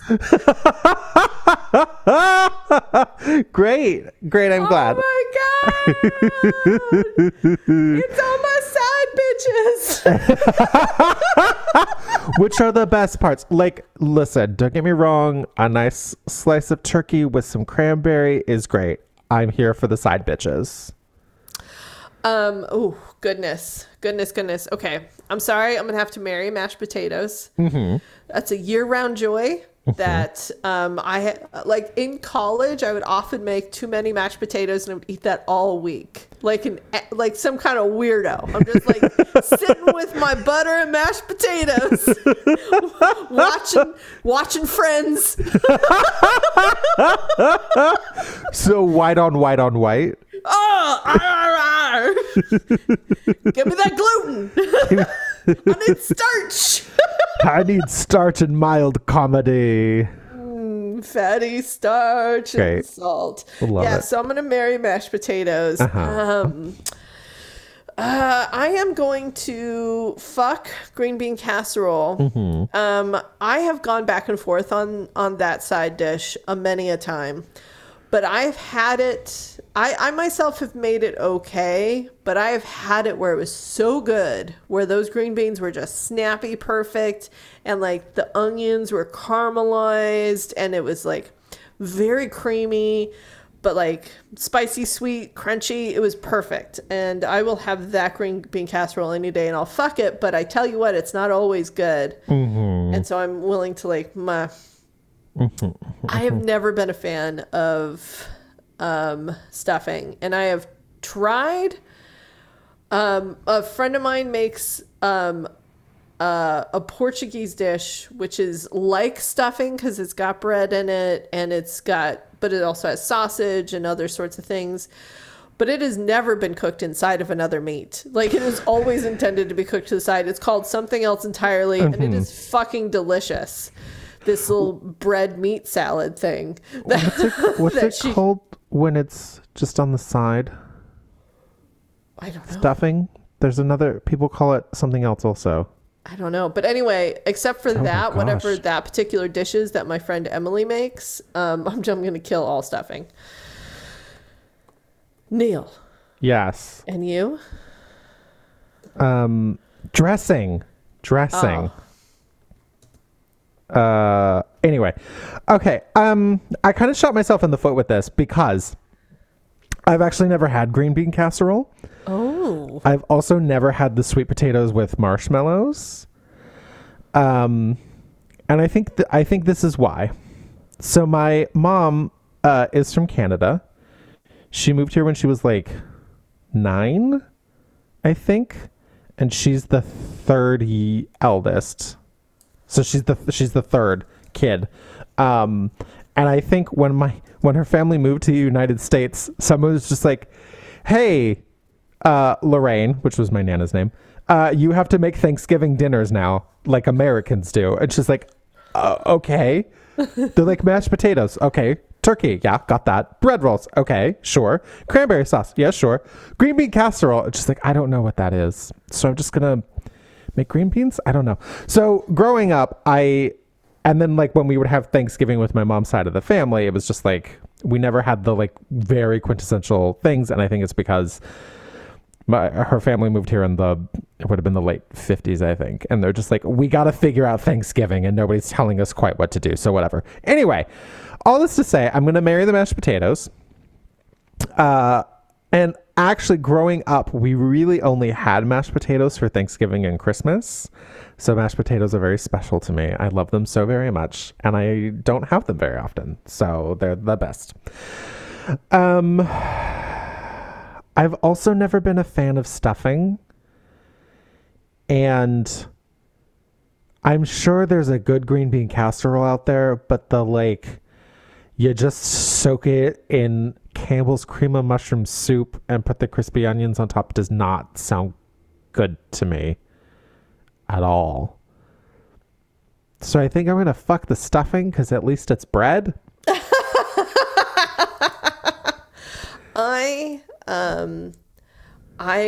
My mother never made green bean casserole. Like that was not a thing that my mom made. And we never had sweet potato with marshmallows ever either. Like that was a revelation to me when I saw that on TV. I was like, what is that? Who is doing what now? Isn't that dessert? Didn't even look like we rarely had sweet potatoes. So like that was also just not a thing that was in my house in general. So it was all new world when I discovered other people's houses. Do you want to hear? Oh my God, this is a dumb story. Maybe I should save it for the extended episode. Oh, you should save it for the extended.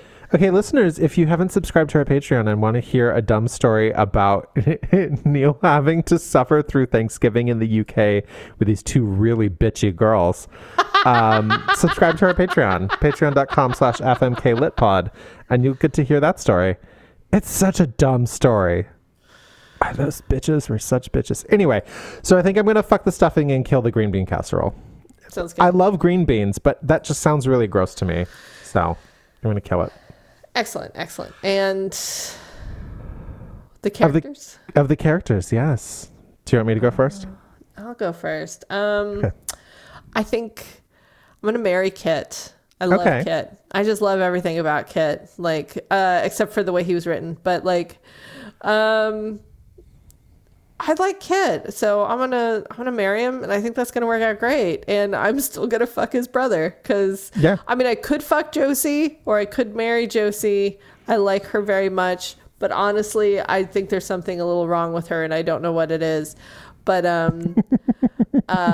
so I'm gonna go with Riley, and I am going to kill Danielle because I think she was the instigator of that book. And I'm just going to punish her for it. If she just stayed in New York, none of us would have had to have gone through any of it. Just stayed in New York. Like, what the fuck was she thinking? Like, there's my family who I haven't talked to in 5 years. There's a part too, which is like, it never bothered me being alone for the holidays, but like this year it did. It was really weird. Get into it. Otherwise, that's just a plot device. Like, fuck. I'm going to fuck Kit. They only ever kissed, obviously, because it became a Hallmark movie. So all they do is kiss. I'm going to marry Josie. I agree that there's something going on there. Obviously, Riley's magic lips will fix it. We can't say magic dick because it's Hallmark appropriate, so they don't have sex. There's no dicks. They're just all Barbies. Ken dolls. Yep. So I think the next book is Riley's magic lips will fix it. But I feel like Josie and I would have a lot of fun. Oh, yeah. No, for sure. And we just like bop around she has her job now. So I guess I just bop around and like bring sandwiches to people and get to spend her money. That all sounds great. Sounds delightful. I help her with her shopping addiction, maybe. And then I'm also going to kill Danielle. Just like, I can't. Because it's her fault. Because it's all her fault. All of it. Everything. Everything. Goodness. Ugh. And the books, Claire? I'm gonna kill both of them. Like, no, I mean, I get it. Like, you know, pumpkin, everything cute, whatever, it's fine. But I'm sorry, the crimes of Amy just do not overcome any of its like fun things. I'm willing to bet that this is a semi-fun Hallmark show. Like, that of the Hallmark movies, this is not the worst of them. You know? Well, we're gonna find out. I know. But honestly, I'm gonna kill it. I'm gonna kill them both. Like, Okay. Are the crimes of Thankful worse? Yes. Yes. But is that how we punish things? No. We don't judge them against each other. We judge them on their own merits. And on their own merits, they both should die. Sometimes I do judge them against each other.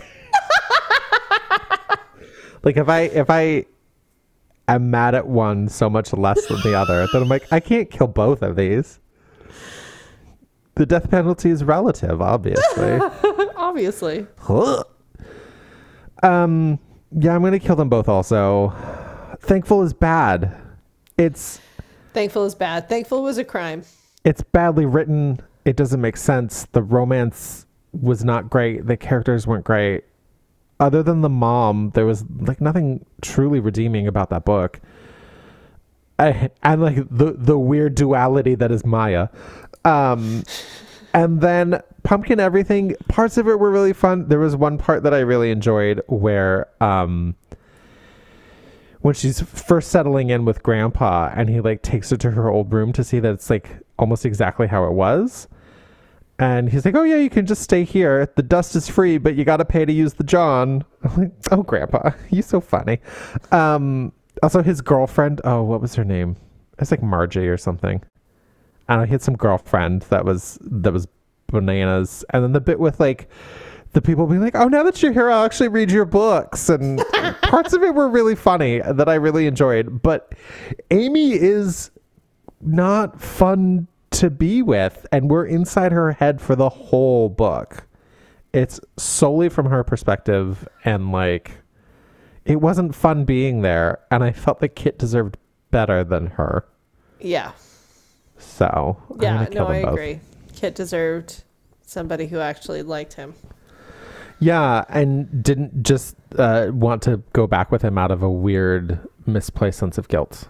Yep. So that he could be a screen on which she could project all of her feelings. Yep. Blech. Blech. Are we ready for another game? I'm ready for another game. That was fun. I enjoyed that. Christine, yes! Okay. One of these, I'm not reading the entire title because the parenthetical gives it away. Okay. But there's enough. Oh, okay. There's a. I was like, how do you? Okay, that makes sense. There's enough that it can help. Anyway, okay. So next time, we're back to our regular recording schedule, listeners, and apparently that makes us bonkers too. Who knew? Okay. I think it's just current times that is rotting our brains. Oh my God. So the past couple of years, words have been hard, but like, I feel like in the last month, it could be because I never leave my house anymore. Just like, I'm trying to have a conversation with someone and I just forget words, like simple, common words. Yeah. I think my brain is soup. Yep. These headphones are the only things that are keeping my brain inside my skull right now. I feel like I lose my train of thought mid-sentence fairly frequently now. And I always feel like, I mean, we know my relationship with sports, but I feel like I've like caught a Hail Mary pass like down the field whenever I like pull it around to this is what you were talking about and nobody noticed. I've done that a couple times too. Yeah, there's like cheering in my head like she got it. She did it. She finished a sentence. Oh my God, a point was made. Goodness. I rest my case. Okay, so next time we are reading Offside with Number 55 by Piper Rain and Enforcing Emery by Mickey B. Ashling. Is it football? It is not football. Okay. Also, I just have to say, Mickey B. Ashling sounds like a statement that, you know, like women be shopping, but it's like Mickey B. Ashling. Is it hockey? It is hockey.